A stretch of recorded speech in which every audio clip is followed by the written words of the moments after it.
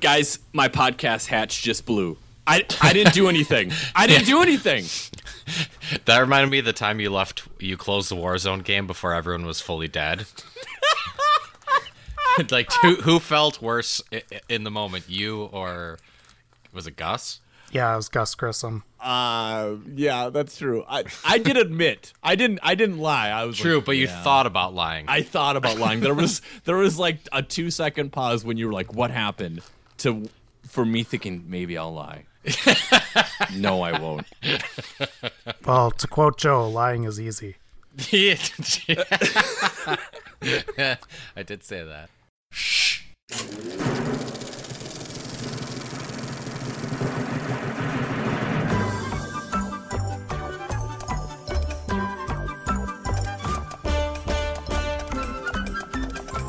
Listeners, welcome back to another episode of a free podcast. I'm your co-host, Rob, and joined, as always, by some of my favorite pud knockers, Joe and Duff.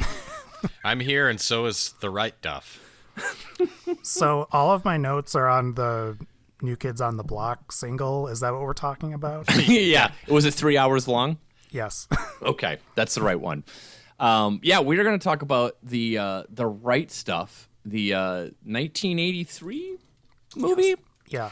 And this is our fourth episode actually of When Movies Attack. We previously talked about Waterworld and Roar and The Crow. Now we're talking about The Right Stuff. So if you know the theme of the season, something happens on set that's pretty bad.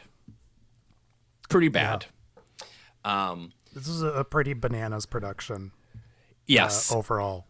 In general. So if you haven't seen The Right Stuff, you know what, this is not going to be much of a plot synopsis, because this movie, I like this movie, but there's not a lot, for a 3-hour plus movie, there's not a lot of like plot to necessarily talk about. There's no real cause and effect going on. Yeah, I mean, just like this happened, and then this happened. And Yeah. This is what it was like for these people when that thing happened, you know? Yeah, It's exactly. Like, very sort of, I don't know if I'd say episodic exactly, but kind of. Yeah, I said it's a 5-star educational film. But anyways, it starts out in 1947 at an airfield, and we meet Chuck Yeager, who ends up, they're all really scared about breaking the sound barrier. They don't know if it's possible or not. And, when they talk about it does kind of make sense that I imagine I would be like, I don't think you can go faster than the speed of sound. I think it would ruin you somehow. Well, think of think about it in 1947, how crazy that sounds.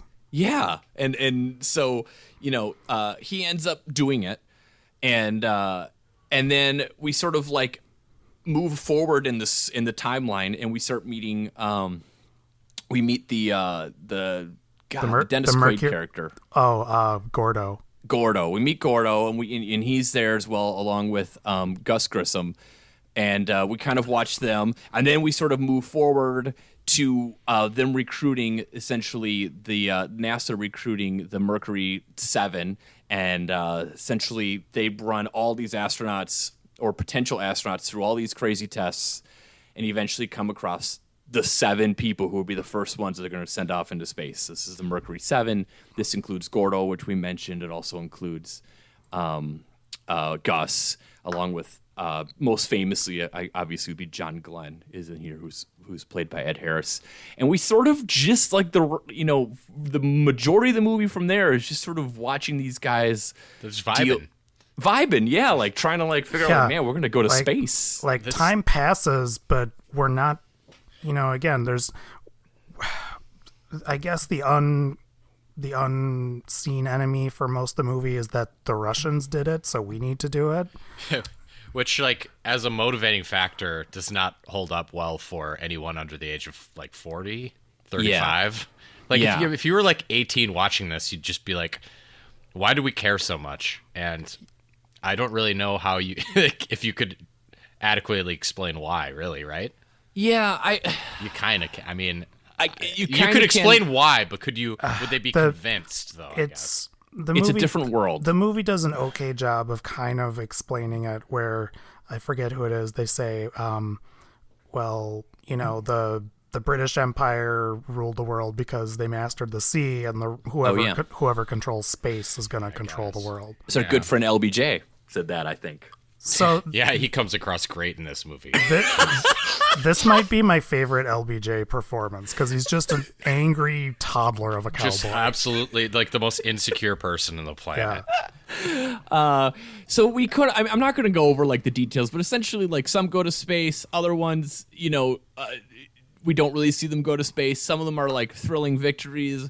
Others, like Gus, there's a bit of a mishap, and there's like real controversy on if he had blown a hatch on his own or if it happened just spontaneously.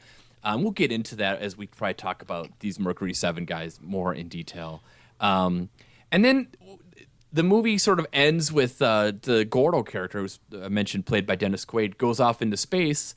And then we kind of go back to like almost an epilogue, and we go back to that airfield, and we have Chuck Yeager, and there's like a new jet he wants to try out, so he takes that and breaks an altitude record, I think, and then almost breaks himself. Yeah, and does break the jet, and then the movie kind of ends. So it's sort of like it sounds like I'm being dismissive of this movie. I would argue that for a 3-hour plus movie, I feel like it clicks along pretty fast, especially considering there's not really like a beginning, middle, and end to this. I would say your enjoyment of this film depends on one thing and one thing only. You like jets? Yeah, well, okay, two things then. Do you like watching people go real fast? Mm-hmm. And do you love to watch dudes rock? Because this is just a movie of just dudes vibing and rocking, and wives frettin'. Yeah.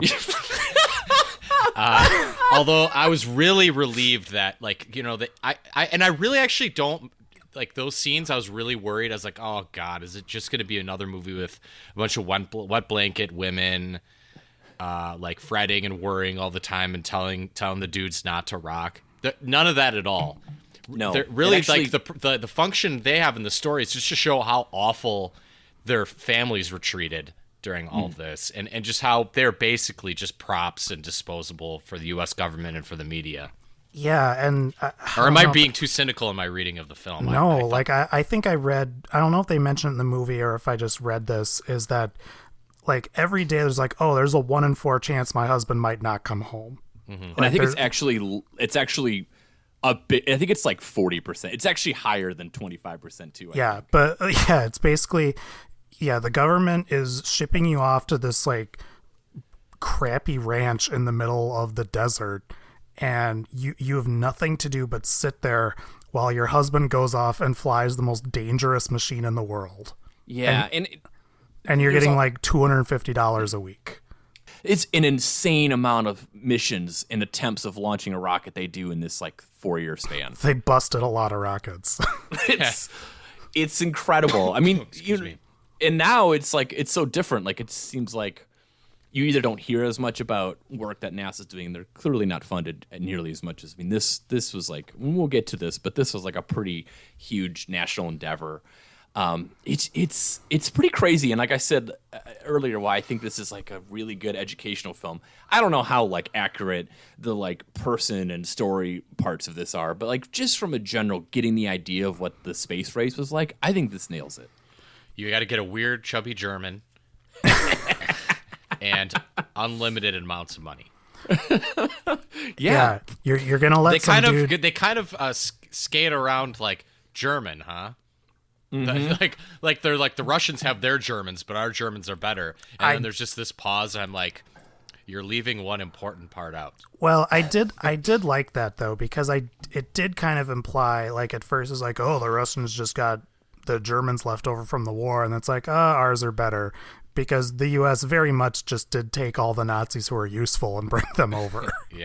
Yeah. So, this movie comes out, gets nominated for a bunch of I don't remember, like quite a few Oscar nominations. I think it won 4. I think it was nominated for like 7 or 8. Yeah, it was nominated for I think 8. Won 4 of them.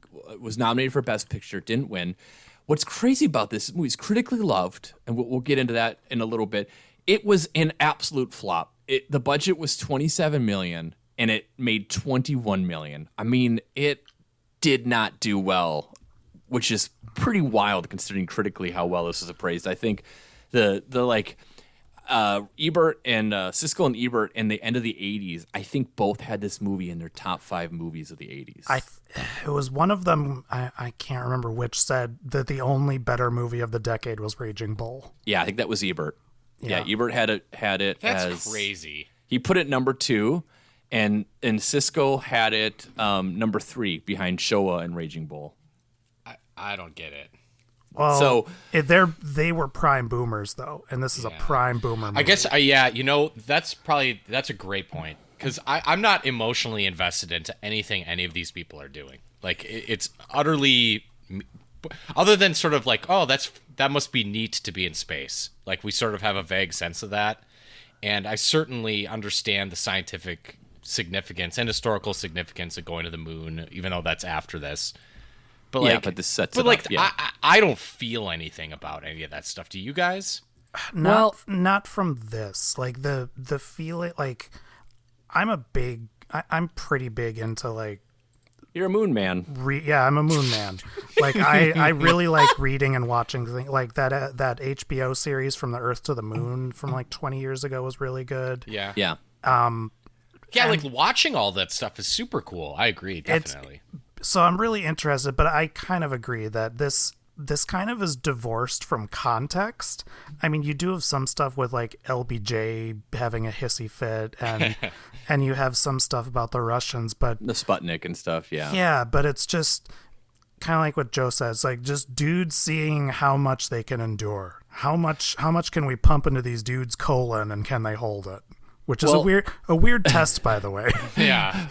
Well, so I feel like I can't answer this question without bias, because the summer I saw this was when I was a junior in high school, and I was staying with my aunt and uncle in Virginia, and I was working at NASA that summer.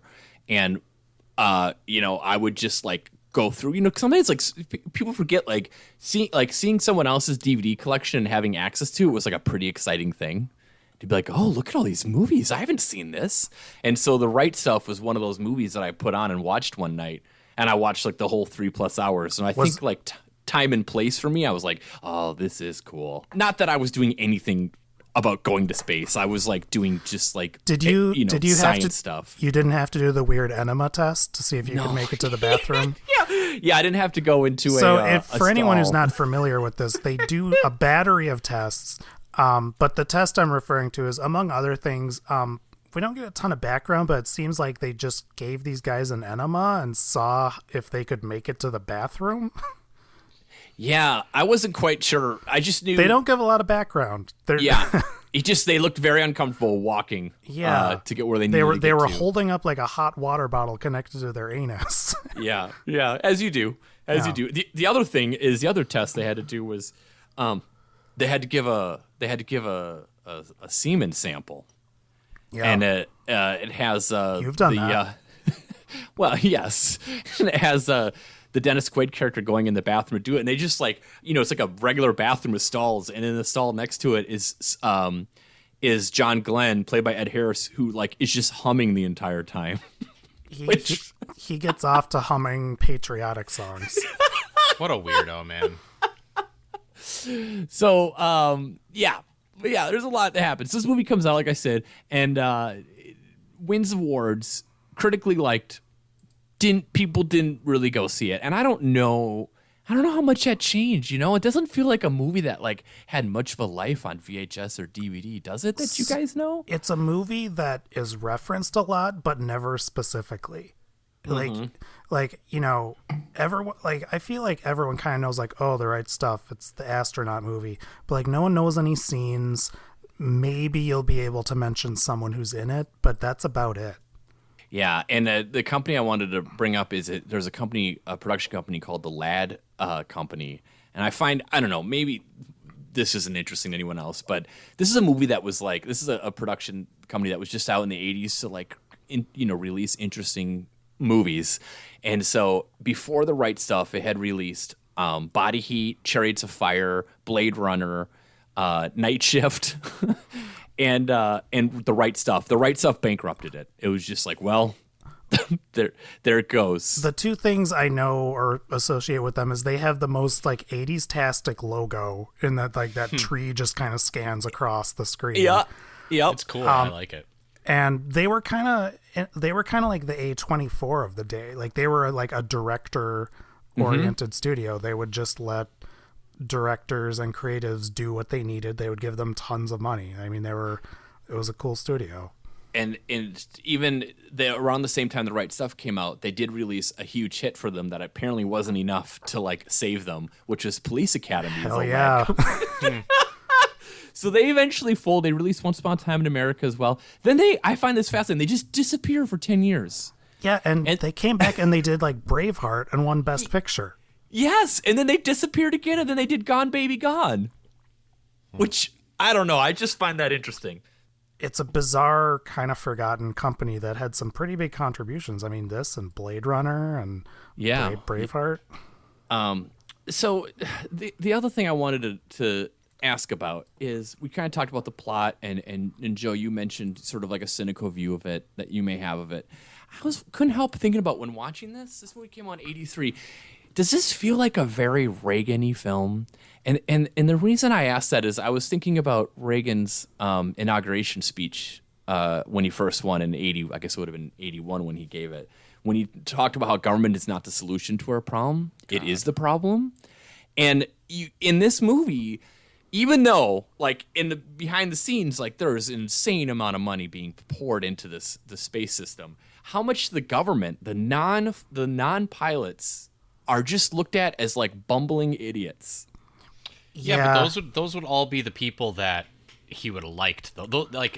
His argument doesn't extend to the military, you know. Well, but NASA's not really it isn't. But these are all like ex-military pilots, and I think that someone with like Reagan's brain, which obviously I guess first of all would have a lot of holes in it. But well, it's assuming 1980. It's mostly fully formed. Okay, so I think like if you were to take a read of this film, that this film is just showing how these guys are just used and abused. Mm-hmm. Like a lot of the things that I look at as being like pretty cynical, like the scene when they move the base to Houston, and LBJ like welcomes them into this weird like rodeo barbecue. Yeah, the rodeo barbecue did look pretty awesome. Well, I mean, I don't think it did. I mean, I think it looks like a satanic festival or something. Yeah, I thought it was super creepy. Like they're just they slaughtered a cow and just like chopped off the head and put the rest on a spit. It's like 10 feet wide. A Reagan brain person would be like, wow, look at how cool that is. They get to live in Texas, and this like chubby guy who probably has pictures of kids locked up somewhere in his house is promising to furnish their home. Like that whole scene, like they probably like a Reagan brain person would be like, wow, I can't think of anything better than that. But I don't think the film's attitude is that was cool. Yeah, so the reason I think that, I guess, is, you know, you mentioned, Joe, about someone 18 seeing this movie now, would they be like, who cares? And isn't part of that, you know, if you look at like the first half of the 20th century, like there's a lot of examples of the government putting a large amount of money into things, like obviously the New Deal, most famously World War II. I mean, it's a war, but still like an insane amount of money. The internet is a government project. Yeah, but I mean, like, I mean, even like just, you know, leading up to the space program, like the idea of like the government in America putting all their resources into one giant thing wasn't as crazy as it is now. Well, the government as an engine of innovation and progress. I mean, you're right. Yeah, we haven't seen that in a sustained way in decades. And instead we have Elon Musk and his craziness. That's like now it's like our corporate overlords. Yeah, cities are like, Elon, will you build a tunnel that one car at a time can drive down at 30 miles an hour to solve our traffic problems? I think this is an unintentional Reagan film in that it's very fitting with it's Morning in America feeling, except it makes people nostalgic for a period that wasn't actually that great. Yeah. The other thing that's interesting, and I think that this really took a foothold in Reagan's America is that this is a movie that sticks it to the eggheads. Yes. This, and it sounds like I'm joking, but this is a slobs versus snobs movie. It absolutely is. And I think that I read that some of the astronauts, the Mercury 7 in real life, they kind of took umbrage with this because, like we said, like everyone who's not one of the astronauts is either a suit or just a bumbling scientist who doesn't know anything. Yeah, and I thought that kind of sucked. Yeah, I agree. I didn't like that. And one of the reasons I really like Apollo 13 a lot is because, much like The Right Stuff, it could take a lot of cheap shots and make all the kind of behind the scenes dudes into bumbling like nerds. But in Apollo 13, like it kind of presents that everyone is in one common goal. They're all really smart in different ways and they're all doing what they're there to do. But the scenes with the scientists and The Right Stuff, it's just thick German accents like, oh, this does not need a door. Yeah, you compare it, interesting enough, to like I watched the Mars rover landing when that was happening, and that is just like there's no astronauts. It's just a room full of nerds that are like hoping all their calculations they made pay off, and we find out that something landed, which is cool in its own right. So yeah, I think that it is a Reagan-esque movie. I don't think it means to be. I just think it wound up being that way because it's a movie that sticks it to the nerds when the real men are going to go out there and do what needs to be done. And it makes people feel good about America when they really have no reason to. Yeah, and the other thing that's interesting about that is around the same time this comes out, John Glenn was a senator, a senior senator, I think, and he was running or either was running or did run for president. There was presidential buzz. I didn't deep dive into it. I don't know if he actually did any primaries. I think he did, and he lost to Mondale, I believe. Mm-hmm. So it's just interesting that that's partly why some people think it failed, because there was a lot of promotion around this about like, oh, it's the John Glenn movie, and so people were probably tuning in because I want to know like, well, what happened that was bad in here? Well, it was pretty bad. So I mentioned at the end of the movie, Chuck Yeager goes into a jet and tries to beat the altitude record. So I watched the movie purposely, and I didn't look up what actually happened. And when I watched that scene, I was like, uh-oh, I think I see what might have gone wrong. So am I actually watching someone plummet to their death? No. Okay, thank you. God. You are not. I wondered the same thing. You are not. So right. The only other thing I read before I get into this is I'm going to quote some things from it, but there is a wonderful oral history of this movie on Wired. And I did read, and they didn't explain what happened, but I did read that someone lost their ear. To a big cat? Was it to a big cat? I don't think it was. A lion ran from offset and bit a guy's ear off. So there's an ear injury. But the big thing is, at the scene at the end with Yeager, his aircraft spins out of control, and he like ejects. And in real life, he was seriously burned, and he was able to like gather up his parachute upon landing, and he's fine because it's Chuck Yeager and he's the ultimate man's man, which we'll get into that too. What happened in real life is there was this guy, stunt man named Joseph Leonard Svek, and he was a commie. He was a military guy. He parachuted in national parks, I guess, as well. He was like doing all these different things. So anyways, they're recreating this scene, and it calls for him to have a helmet on and obviously a spacesuit, and he was going to be on top of a ejection seat made of black fiberglass, and equipped with an automatic activation device and a small parachute. I don't like so the plan is any of this. Hold the two handles on the seat and then release them on cue. The problem is they had attached a small smoke canister to his helmet because when Yeager was ejected, the rocket motor... Let's make it so he can't see. Yeah, the rocket motor was forced to separation of the pilot from the seat, and it smashed into his helmet's faceplate and dislodged itself, which would produce heat and smoke and all sorts of stuff. So they were trying to do that. So in Yeager's situation, he had disabled the oxygen flow. He lifted the face shield, deployed his parachute, survived, did have to go to the hospital for a few days. So and when the Svek was doing it, he wasn't able to stop the smoke. So on the test ones that they had, the initial jumps, he would land and the smoke was still burning and he was coughing and choking underneath it.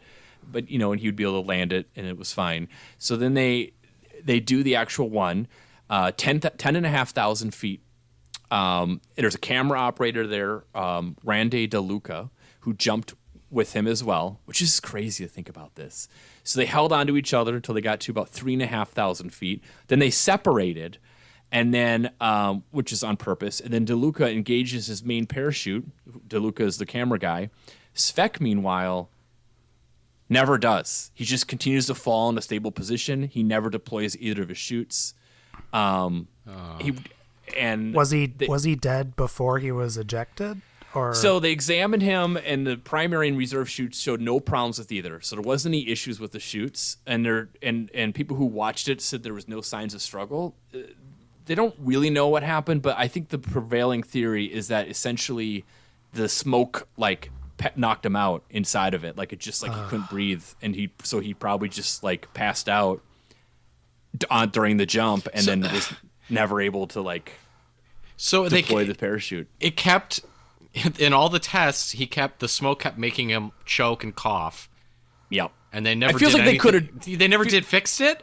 It feels like they could have been you know what? We don't need the smoke. It's fine. No one's going to be mad the smoke's not. No one's going to know except I wouldn't have known. No one would know. The only dude who'd know is the actual Chuck Yeager. Mm-hmm. So, yeah. So that's a bummer. Now I did read they didn't use any of that footage on there. Thank God. But that just means they did it again because in the movie you see smoke. Yeah, but they might have. Yeah, I guess. You think they brought in another stunt jump, and they're yeah, you just. I don't know. Or why didn't they just do the shots with the smoke with a dummy? So the first dude died, so you're up. Yeah, listen, you were our backup. The movie kind of does the same thing that it's criticizing about how it's putting these people on the line. For him, sure. The stunts and just the explosions and models involved in this movie are insane. Yeah, it's pretty cool. I mean, it looks amazing. It really does. All the scenes where they're flying and jets are going into free fall and the atmosphere, it's Top Gun level. It's interesting you mention that because they in the oral history, they talk about how they put a camera on a wingtip gas tank on a jet to get some shots. And one of the guys that they used, this guy named Art Scholl, who was a pilot that could do really incredible things. He died making Top Gun or doing footage. Good. I mean, part of it also is just back to this whole movie. This whole jet thing is insane. This is just an insane thing to do. You mentioned this looks great, and part of it looks great because it's, this is it's real. It's real. But there's one example where, so when Yeager goes up to break the sound barrier, this is a quote from that oral history. You look down and you see the desert beneath. We had giant sheets of butcher paper of desert seeds paint on them, and somebody was pulling the paper very slowly underneath the model, so it would look like you were at 20,000 feet with the earth moving below. That's awesome. That rules. It's awesome that you can do that, and it looks incredibly real. It is someone with paper, just pulling paper. And I don't know. I mean, listen, that's sometimes just the cheapest sounding thing possible is realistic. Movie magic. Yeah, I mean, it is fun. Practical effects. We talked about this with Bram Stoker's Dracula as well. I mean, when it's done well, God, it looks so good and it ages so well. And Joe, you were talking about this being a movie about dudes just having a good time. Well, let me tell you, one of my favorite things reading in the oral history is the actors in real life had a really good time too. I bet they did. We haven't even mentioned who's in this movie. Yeah, let's get through it. So Sam Shepard is Chuck Yeager. Sam Shepard is just not a fair person in humanity. That he's a playwright and author that's a big deal, and also a good looking dude that could be in the movies. Married Jessica Lange. I think he's the best performance. He delivers the best performance in the movie, I thought. I think he's super charismatic. It's unfortunate because he disappears for a really, really long time. Yeah. But when he comes back at the end, you're like, there's Chuck. I would, I don't know if I agree, but I think that's a very valid point. But the Chuck Yeager stuff feels like an entirely different movie. Yeah. So, okay, people who are in this movie. All right. Sam Shepard as Chuck Yeager. We have Fred Ward. Fred Ward is one of those guys that we see him like, oh, that guy, I like that guy. Halfway through this movie, I'm like, oh, he's the dad in Road Trip.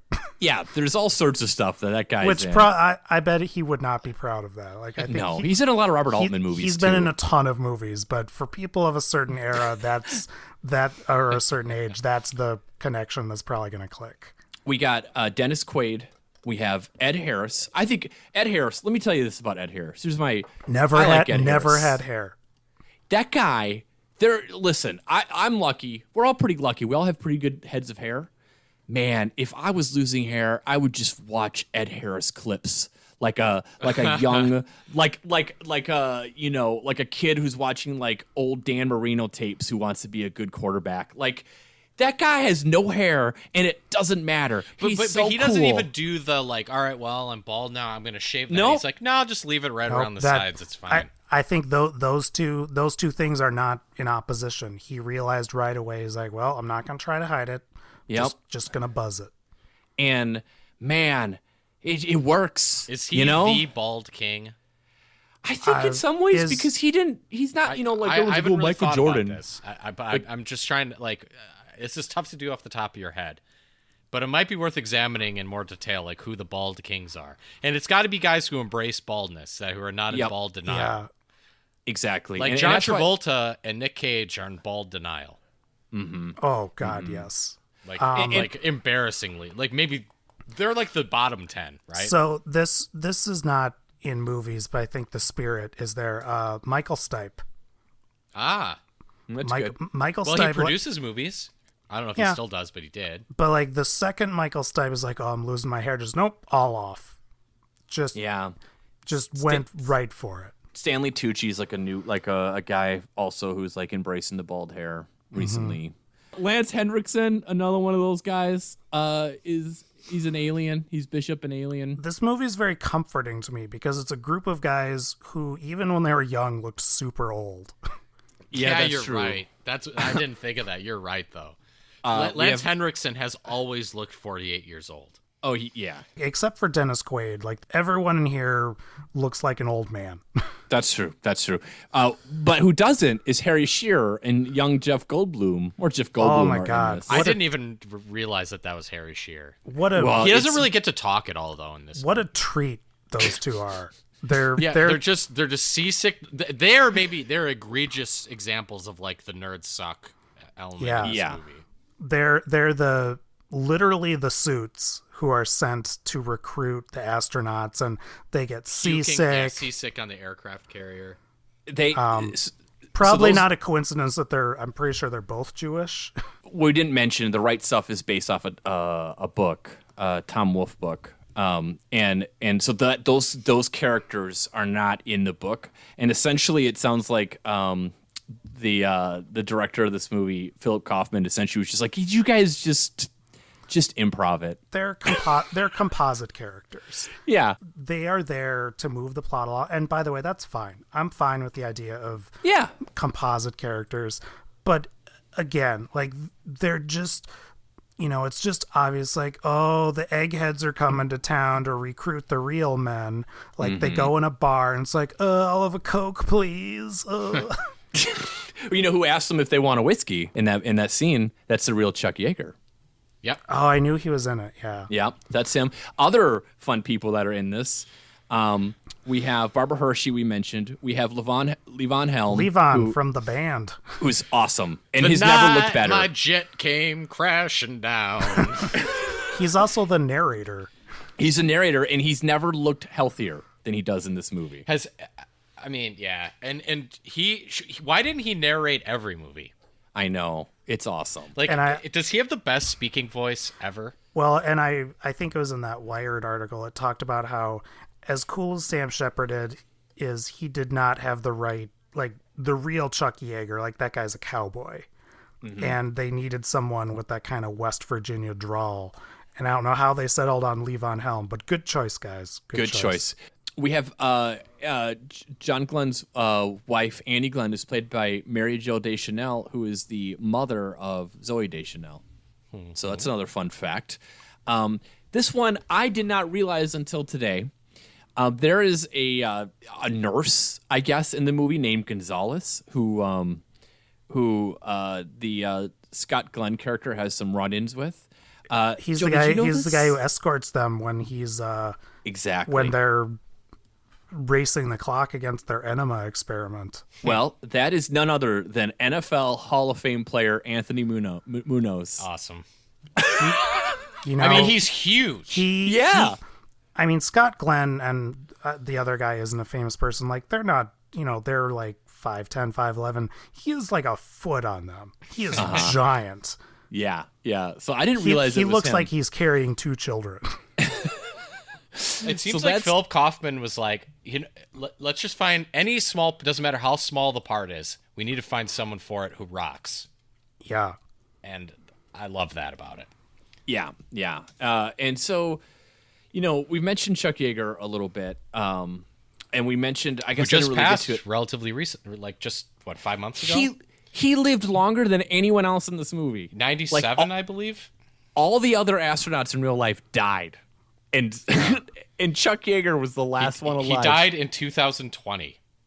That's incredible. Are you kidding me? Yeah. So is he like 100 years old? 97. Yeah, he died Wow. in December 7th, 2020. Fun facts about him. He flew more than 200 different types of aircrafts. He trained not only the Mercury, but Gemini and Apollo astronauts. During World War II, he shot down over a dozen German planes. Apparently, twice he That must shot have made it down, awkward when he was working at NASA, but okay. He shot down more than 4 planes in one day, twice. He then later on flew combat missions in the Korean and Vietnam Wars. It's just a fascinating dude. Also, I don't know if anyone else remembers this, but does anyone remember Chuck Yeager's Air Combat PC game? No. I did read that he had those, and that's I didn't have it, but I remember it was a thing. Get the Yep, checks, man. Just get the checks. Yeah, it's a well-regarded flight simulator game from 1991, so I'm sure it ages super well. Do you know he had the same answer every time someone asked him what it was like to fly jets? What it was like to break the sound barrier? What'd he say? I have seen this in 7 different interviews of his. It's like it just over and over again. People would ask him what it feels like to go that fast, and he's like, "Feels amazing, but it doesn't beat sex." Consistently, decade after decade, that was the answer. That is that's a dude's rock answer. Yes. So as we go on He about seems dudes, very horny in this movie, to be fair, yeah, but only for his wife. he looks like Sam Shepard, so it helps.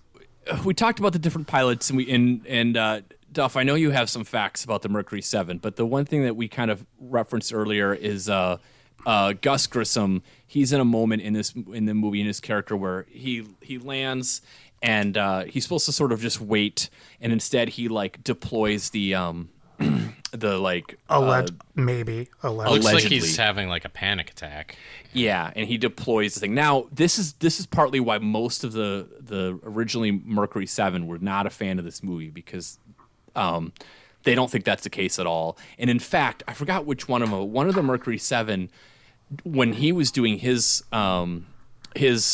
space trip or whatever, when he got back, he purposely deployed it because he wanted to prove to them the giant bruise you get on your arm when you deploy it, because Gus did not have that. So he like purposely deployed it on his to be like, look at this bruise. He didn't have that bruise, so he clearly didn't do it. Dudes, rock. yeah.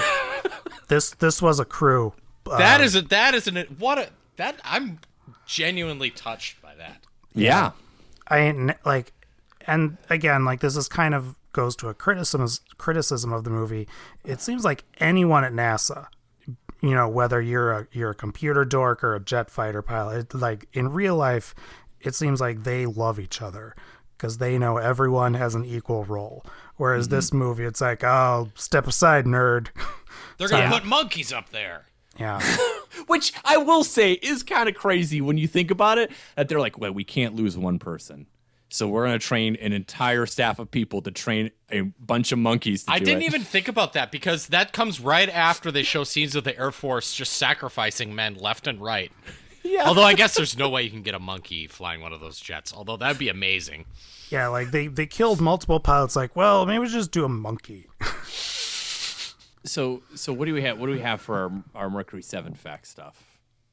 So before that, I wanted to mention the criteria for being a Mercury 7 astronaut. Okay. There were 7 criterion. One is you had to be less than 40 years old. Okay. Check. You had to be less. Yeah, they tried to check Ed Harris's ID several times before. You have to be less than 5'11". So Jamie, our relationship expert, he's got this over us. And that's because of the height limit on the Mercury spacecraft. Number 3, you have to be in excellent physical condition. I don't know what excellent means. I doubt. But I'm very confident in saying we all fail. Did you cough on purpose? No.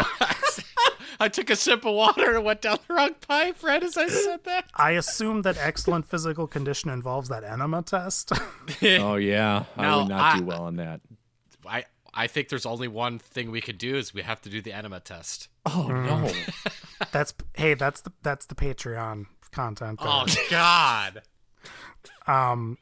Okay, number 4, you have to have a bachelor's degree or equivalent. Check. We're all good there. Yep, good. But number 5, you have to graduate a test pilot school. I missed that. I missed those classes. Is it too late? I'm going to turn 40 soon. But... I'm not sure if these criteria are still in effect. I mean, you'll need to shrink, too. Well, maybe I'll shrink down to 5'11". You had to be under 5'11" or 5'11"? You had to be just less than 5'11". So I need to shrink about an inch and a half. Mm-hmm. And graduate from flight school in about 18 months. Joe, you'll need to get 1,500 hours of total flying time. Sure. And you need to be a qualified jet pilot. It's a tall task, but I think you can do it, buddy. Okay. Listen, how can I shrink an inch and a half? You can just sandpaper your bottom of your feet for a few days. If you put sandpaper in your shoes and you don't wear socks, you'll lose an inch. So that I thought that was pretty interesting. That was like the base level criteria. I found a fun fact about each of the Mercury 7. So I'm going to start with kind of the more mundane. John Glenn, kind of a dork. But people forget he was one of the Keating Five. He was a U.S. senator involved with the savings and loan scandal. And basically he was caught because he got a $200,000 campaign contribution from the Lincoln Savings and Loan, who was mysteriously, their head, Charles Keating, he was mysteriously not prosecuted. It seems like there's an interesting thing with like NASA and war heroes being part of that. Yeah. John McCain was also one of the Keating Five. Yep, he was one of the Keating Five as well. So now Scott Carpenter, who's one of the few people, I don't know who the actor is, Charles Frank. This dude, after his NASA stint, he was talking to Jacques Cousteau about how much he loves the ocean. And Jacques Cousteau encouraged him to join the Sea Lab project, and he did. Wow. In 1965 in Sea Lab 2, he spent 28 days living under the sea. Is he That's awesome. the father of James Cameron? So now we have Gus Grissom, and Gus Grissom was tragically killed at the Apollo 1 test launch, not even the actual launch. But in 1971, his widow, Betty Grissom, she followed a wrongful death suit against the Apollo program's contractor, North American Rockwell, and they eventually settled for $350,000 in 1972. And she actually encouraged all the widows and widowers of the Challenger to sue and get their money. Oh, so Big Bird can get that purse. Get that Sesame Stream money. Oh my God. Wally Schirra. Wally Schirra, by the way, before he said, he is the guy who on his launch stood up for Gus and he punched the thing. That was the guy who did it. This is the Lance Henriksen character. Yeah. So he went up on, I think, Apollo 7, and he had a head cold, which sounds awful. Yeah. Oh, that sounds terrible. So he took a combination of pseudo pseudoephedrine decongestant with tripolitine antihistamine. And later, this was marketed as Actifed, and he became their pitch man. Nice. Get paid. Oh. So Alan Shepard, this is Scott Glenn character. Rob, you are a kindred spirit because Alan Shepard had Meniere's. Oh, okay. Maybe give the audience a little explanation about Meniere's. So Meniere's disease is something that mostly old women get. And You know, true. And Alan Shepard, a noted astronaut, Alan Shepard and I have it. So does Huey Lewis. And essentially, the two big things are one of your ears, hopefully it's only one of your ears, will usually suffer gradual hearing loss. Sometimes it can stop. It depends. And the other thing that is more problematic for people than me, luckily, so far, is you have a lot of dizzy spells because it affects the liquid in your ear. Bad thing to have if you're a pilot. Yeah, big time. So he was removed from flight status in the mid-'60s, but in 1968, he went to a doctor who, this doctor said, I can fix your Meniere's, and they opened his mastoid bone and made a tiny hole in the endolymphatic sac. A small tube was inserted to drain excess fluid, and it worked. He was returned to flight status in 1969. Rob! Wow. Well, Rob! And let's do it. And I could cut a hole in a little sack. Yeah, we got a power drill. Come on.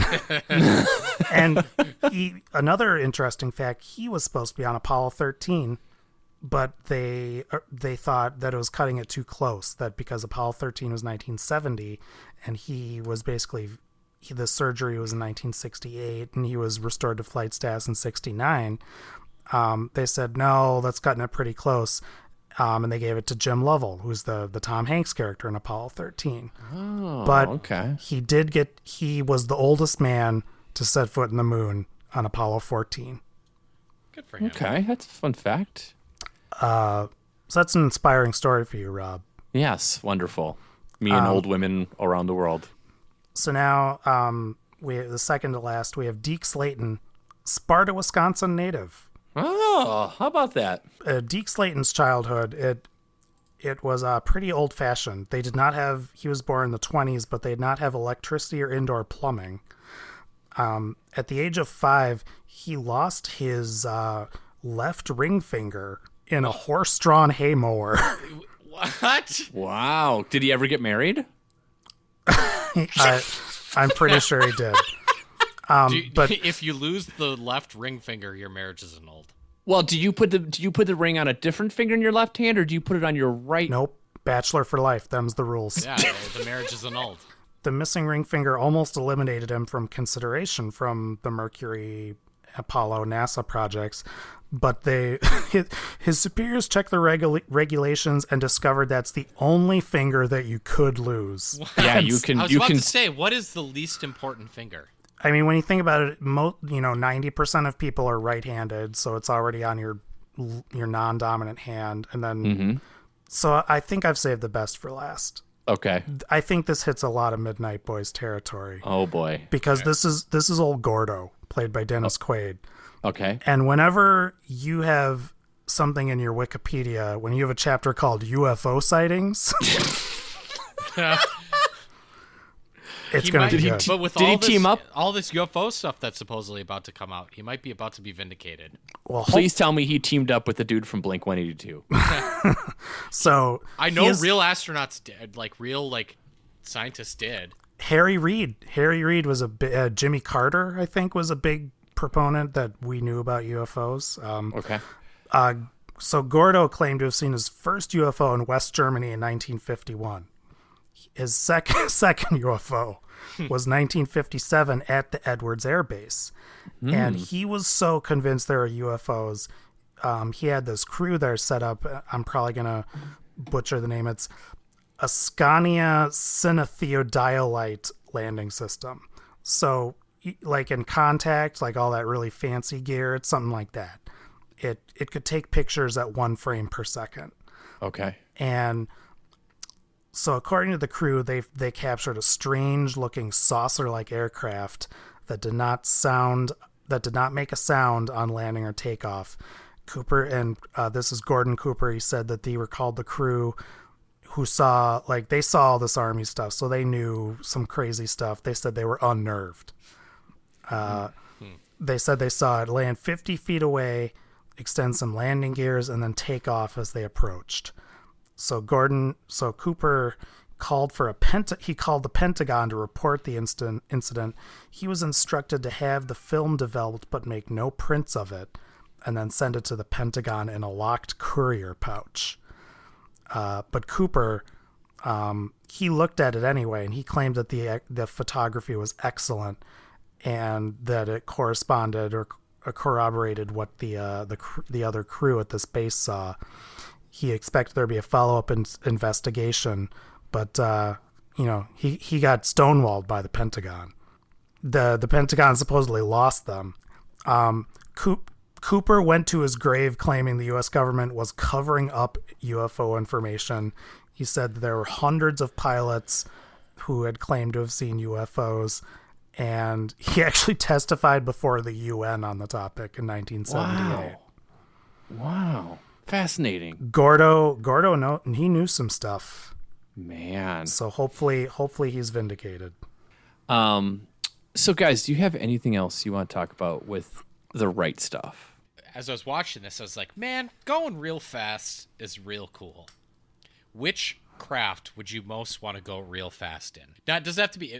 It could be as vague as like boat, car, okay, plane. I have my answer on this because I'm lame and I don't like going fast. So your answer is download speed. No, I'm going to say I would go on a super fast train. I don't have to do anything. I just sit in it and it takes me somewhere really fast. Maybe I can sit in a little dining area. Have you been on a high-speed train before? No, I've only been on Amtrak, which is certainly not high speed. Joe, he's an American, so no. Oh. Yeah. Well, I guess. Well, yeah, I've been on high-speed rail in Europe. I think now the high-speed rail in like Japan and China far outstrips like the main ones in Europe. I guess I don't know for sure. Is it awesome being on a high-speed train? You're going real fast. It's which is always cool. But in comfort. Yeah, it's quite comfortable, and like it's not like you look like these guys in these jets where your eyes are rolling in the back. But yeah, you go like you take the train from I don't know, London to Paris, which involves going under the sea. And yeah. You're just like, what are we like? And you, at least at the times I've taken rail into Europe, the security thing takes 5 or 10 minutes. And then you go on a train that can go 200 miles an hour or something like that. It's just like, man, in the United States, it's like drive or spend more than it would cost for an airplane ticket to ride Amtrak and go slower. Take a 4-hour flight to LA and then take a 2-hour tram. or spend an hour and a half at the airport before and after each flight. Yeah, I don't know. It's just like it'll frustrate you. But yeah, going in a train real fast is real cool. So you want to be on like a Snowpiercer train, Rob? Well, not the Snowpiercer train, to be clear. Well, if you're at the front, it's okay. Yeah. Well, it just smells like kids.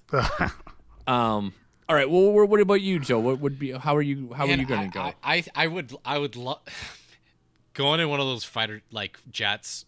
Just seems like it would be so awesome, man. Oh, yeah, it just seems like it'd be so cool. Like that would be my answer. Like to be like the co-pilot, like to be Goose except not die. Yeah, would be. Well, you could be Maverick. Well, yeah, I don't want to actually be flying it though. I don't want to. It's too late for me. You want to be the wingman? Because Chuck Yeager in like the late '90s, I think, or maybe sometime in the early 2000s, and in the 65th anniversary of him breaking the, I'm pretty sure it's the 65th. It might be the 55th anniversary of him breaking the sound barrier. He did it again as a co-pilot. So in those 2-seater jets. I just want to be the dude that sits in the back and just vibes and goes. Oh! So they sent in the right stuff. They sent Dennis Quaid up with a test pilot. Oh, cool! And he had a little recorder, and this is from the oral history. And the director, Phil Kaufman, leaned over to the test pilot and said, give him an exciting ride. Yeah. So they go up and they come back down, and Dennis Quaid is like, clearly sick. And the sound guy goes to get the recorder, and Dennis Quaid had thrown up all over it. And then in the dailies, apparently you can see Dennis Quaid smiling, and then the pilot starts doing barrel rolls, and Dennis just disappears. Like, you just don't see him anymore. And they asked him about it, and Dennis Quaid said, "Oh, I had my script on the floor, and I was just checking my lines." I'm sure I would regret it immediately, but I would definitely get into that seat and I'd go up. I think that'd be so fun, man. What about you, Duff? As afraid as I am of meeting the mailer demon up there, if for anyone who's curious, the pilot, I think it's Yeager, says that if you get going fast enough, there's a demon. Yeah. Which I get, man. Sound of speed seems impossible for a person. If your brain is almost literally melting, there's a demon. Yeah. But so I think the first time I really read about this was again about Apollo 13, whereas one way that they filmed that is they would put the actors in in jets, and they'd put them up there in a plane, and the plane would just free fall but then stop. But then while they're in the free fall, they would have zero gravity. And I feel like I'd like to do that. Wow. I guess it's going real fast. So it counts. And that's even better answer. Well, I don't know if I'd rather do that than the fighter jet thing. Both would be cool. These are all pretty terrifying answers. I'm going to have a cocktail on mine on a train. I'm gonna be sipping a cocktail. You're gonna sit there and sip a whiskey with your Kindle and be like, "I'm going 250 miles an hour." Well, you're gonna get jacked when Captain America comes through. I hope we can travel Europe together, Rob, someday, so that when we get on a high speed rail, I could be like, "Here you go, Rob! It's your moment." So I'm gonna segue, guys, to the final movie that we're gonna talk about. We're gonna dig right into some racisms next week. Yes, we are going to talk about a movie. Like, listen, I don't want to see the next movie and be like, I don't know anything about it, I'm not gonna listen to it. Listen, it's a terrible movie. I'm certain of it. We haven't seen it. It's considered awful, but you don't need to watch it. Hey, you guys out there, you know Genghis Khan? Yep. You know John Wayne? Yep. Let's bring them together. Yeah, let's have John Wayne play Genghis Khan. But we're doing this movie not because of the movie. We're doing it because it is the king of when movies attack.